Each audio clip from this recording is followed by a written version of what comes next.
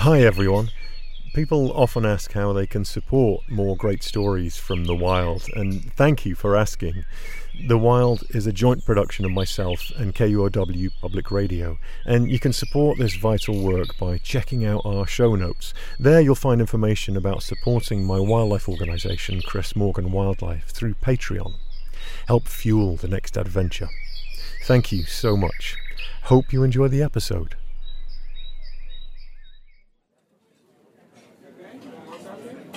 In 1987, two men in their 20s entered the Grand Siam restaurant in Cincinnati and marched up to the cash register, shifty-eyed. Marquisa Kellogg, the cashier, she felt the hairs on the back of her neck tingle. She could read the writing on the wall. This was going to be a hold-up. Covered in a cold adrenaline sweat, she braced herself, ready for the men to draw their weapons. She wasn't about to risk her life for $3.35 an hour, so she immediately decided she was going to fork over the cash without resisting. And then one of the men drew his weapon. But instead of drawing a gun, he reached into his pocket and pulls out a huge, squirming cicada. They thrust it at her, and maybe it was the element of surprise, or maybe it was just a shock of 6 insect legs wriggling in her face, but Marquisa shrieked and then ran like hell. Later, when she came back to the cash register, rattled and kind of confused, she discovered cash missing, $25. That weapon, that cicada that was in on the 1987 heist 34 years ago, was a Brood 10 cicada. If you live in the eastern US, you've probably been hearing a lot about these cicadas recently, and that's because Brood 10 cicadas emerge every 17 years, which is right now. They're known as periodical cicadas, the type that only come out after spending long periods of time underground. They're the neighbours you probably didn't know you had, right under your feet. And as neighbours go, they're damn noisy and a little rude, but harmless. Unless you're a tree root or limb, you're safe. If only Marquisa had known that. In fact, every 13 and 17 years, depending on the brood or group, billions, maybe even trillions of periodical cicadas emerge, a cycle that's been happening for millions of years, almost definitely before you moved in. But what we wanted to know was, what have these Brood 10 cicadas been doing down there, under the ground, for the past 17 years?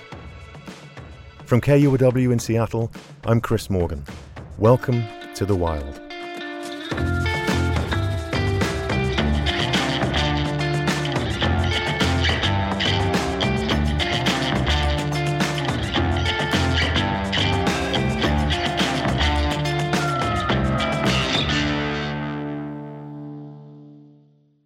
Hey Wild listeners, I'm Lucy Suchak, a producer on The Wild. I want to introduce you to another show you might like. Out There is an award-winning podcast about regular people whose lives have changed because of an experience with nature.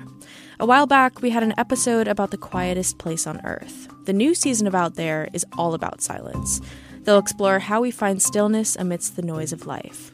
The new season of Out There launches in April. Follow them wherever you get your podcasts or at outtherepodcast.com. Hello, listeners of The Wild. You're into podcasts that help you think more about the world around you. It's why you're listening to this show, right? Well, here's another show for you to check out. Terra Firma is a podcast that combines the sounds of nature with stories and reflections by C. Marie Furman, an indigenous poet and writer. This is grace, the way the sun bathes the shortest days in the kindest light. Find Terra Firma from Colorado Public Radio wherever you get your podcasts. It's 2004. George W. Bush is president. MySpace is the big social media platform. Mark Zuckerberg has just launched Facebook from his dorm room. People are lining up around the block to watch Shrek 2, the highest grossing movie of the year. And Usher is at the top of the charts. And Brood 10 cicadas are being born and moving into their new underground homes. Now, 17 years later, they're back and they're all grown up. Parts of the eastern United States have been gripped by cicada mania and overtaken by those signature cicada song stylings. like this ruckus of Brood 10 we recorded in Washington, D.C.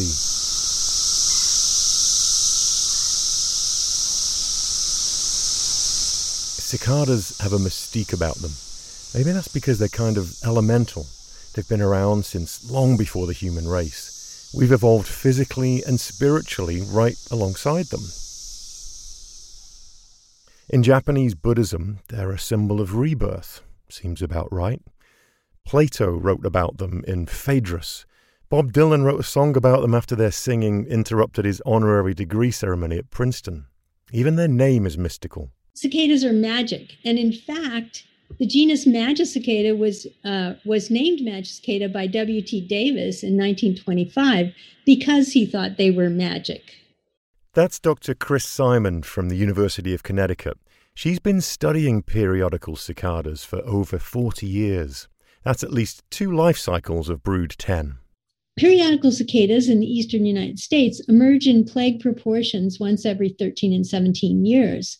When the Pilgrims landed in Plymouth and established a colony there, they had a really hard time for the first few years. And shortly after they arrived, there was a big mass emergence of periodical cicadas, and they thought it was a biblical plague of locusts. A common mistake. But cicadas would like you to know that they are not locusts.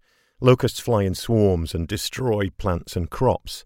Cicadas, on the other hand, can actually help plants by fertilizing them with their dead bodies and aerating the ground with the tunnels they create. Besides, they're only here above ground for a few short weeks because they have a sole mission above ground: to find a mate, make babies, and die. So we know what cicadas are up to for that brief period we can see them, but what are they doing for the other 99.5% of their lives, for 17 long years underground? The answer is they're becoming cicadas.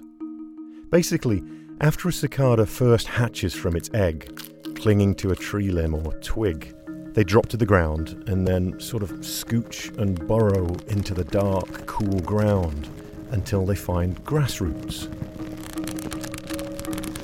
and tree roots to latch onto with their mouth. And then the youngsters spend a lot of their lives feeding on this stuff called xylem. Xylem is what transfers water up the tree's root system. It's basically tree sap that contains amino acids and minerals that the cicada nymphs need to grow. They also do a lot of tunneling in search of food, and very slowly they grow. They start out about the size of an ant or a grain of rice, and then they go through growth stages called instars. They pass through 5 stages, each time shedding their skin to become larger. And the 5th stage, the 5th instar, will shed its skin after it comes out of the ground. These periodical cicadas are down there maybe 1 to 2 feet below your feet, burrowing underground, eating food, growing, shedding skin, and, much like Peter Pan and Rod Stewart, being forever young. A lifelong slumber party. They're also counting, marking time. It's not the kind of calendaring we do. Cicadas don't count days and years. What they're keeping track of down there are tree cycles. For example, hormonal fluctuations in the content of tree xylem that tells them the seasonal changes are happening, like leaves dropping. And for Brood 10, the cicadas that are about to emerge, their molecular clocks count 17 years' worth of tree cycles. But why did they all come out at once? It's a clever trick of evolution called predator satiation. Basically, a species has a better chance of surviving in large numbers. Cicadas don't have defense mechanisms, so they're pretty vulnerable when they first come out of the ground as squishy nymphs. They can't bite or sting, and they're not poisonous. But what they can do, and what they've evolved to do, is to make lots and lots and lots of themselves. So when those first cicada nymphs come out, it's a given that they're going to get eaten. Birds, raccoons, snakes, even dogs. It's a cicada buffet. 1.5-inch long protein pockets. Many will die, but many more will live and go on to propagate their species, and so cicadas win with sheer volume. And to make this happen, scientists think that over time, These loads of periodical cicadas have evolved to emerge all at once. It's called synchronicity. This may be why periodical cicadas live for so long too. It's all about natural selection. They have good and bad years. So good years are years where there's lots of cicadas, and bad years are years where there's not many cicadas. And so you could see that this could start them off towards synchronicity, because cicadas might survive better in years that have a lot of cicadas.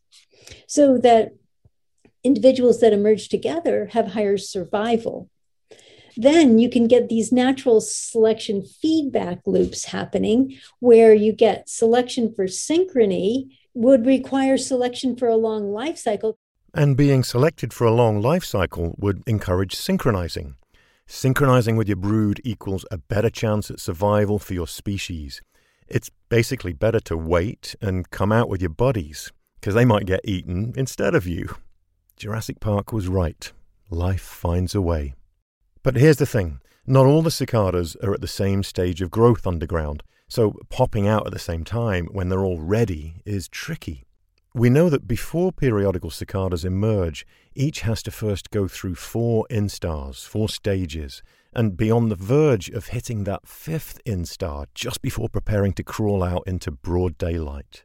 But not every cicada is growing at exactly the same rate, so how exactly do they sync up with each other? What's the mechanism? Like so many things about cicadas, it's simple but ingenious. They built in a waiting period. So that the nymphs reaching the 5th instar first can wait for the others to catch up. Now, they won't necessarily stop growing, but they won't go out, they won't emerge from the ground. They'll wait for the rest of them to catch up. You can imagine the more mature cicadas sighing as they wait for the late bloomers to get ready to go, kind of like parents waiting for their 3-year-old to get dressed. And then finally, after 17 years, these underground creatures have done all they can do. They've eaten enough tree sap to grow. They've shedded their entire skin 4 times. They've borrowed all they can borrow. But now it's time to grow up and become adults. And when everybody's ready to go and the soil temperature down there hits around 64 or 65 degrees Fahrenheit, they get the call from nature. And she says, "It's go time, kids." The nymphs start tunneling their way towards the surface, from Georgia to Texas to Maryland, 15 states in total, as well as DC. They emerge in the evening and they head for the nearest vertical object, which they climb. This could be a tree, but it also could be the side of the house, bushes, car tires, whatever is around. And they'll split their skin down the back, lean out backwards, and then begin to pump their wings full of hemolymph to straighten them out. Eventually, after about an hour, the wings are completely flat, and then they'll fold them down along their sides, roof-like. And then their bodies dry off and harden, and they develop crazy red eyes and cool black and orange bodies. And this takes about 2 weeks, and then the party starts. The males start singing their hearts out using these mechanisms under their wings called tymbals.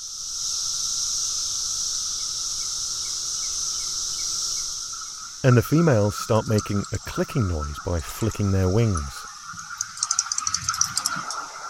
That's basically a female cicada's way of saying, "Hey, good looking." The world is their singles bar and they are looking for love. They hook up. The females lay their eggs, about 400 of them each, inside tree branches.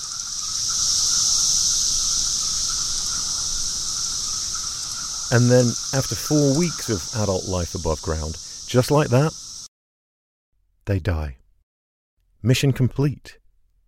Radio silence. About a month later, the young start to come out of their eggs. They fall to the earth and burrow. The 17-year cycle starts all over again.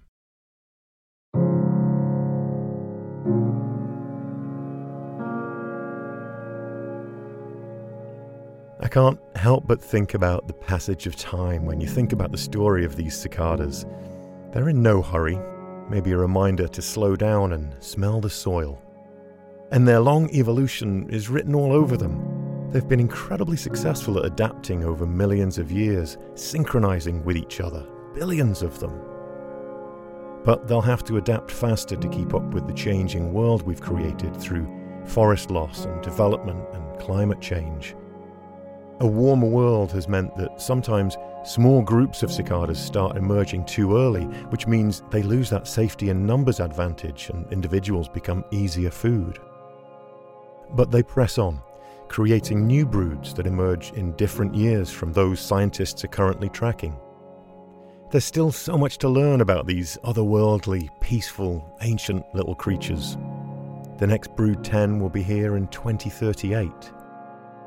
And perhaps this noisy little bug can even make us think about the world we hope to live in 17 years from now.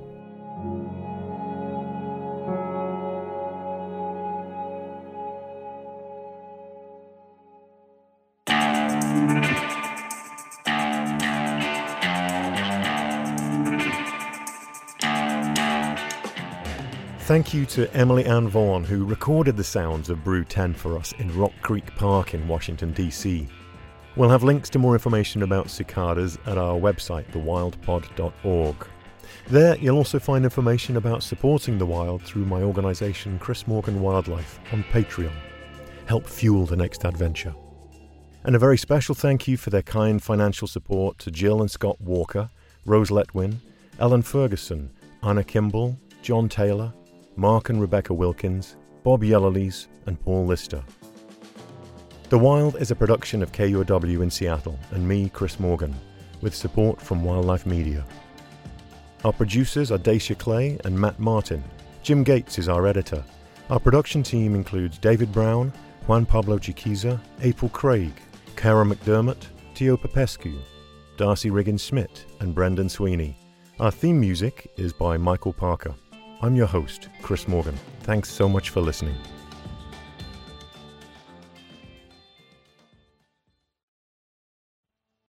At a time when information continues to come at us faster and faster, sometimes you need to hit pause and rewind.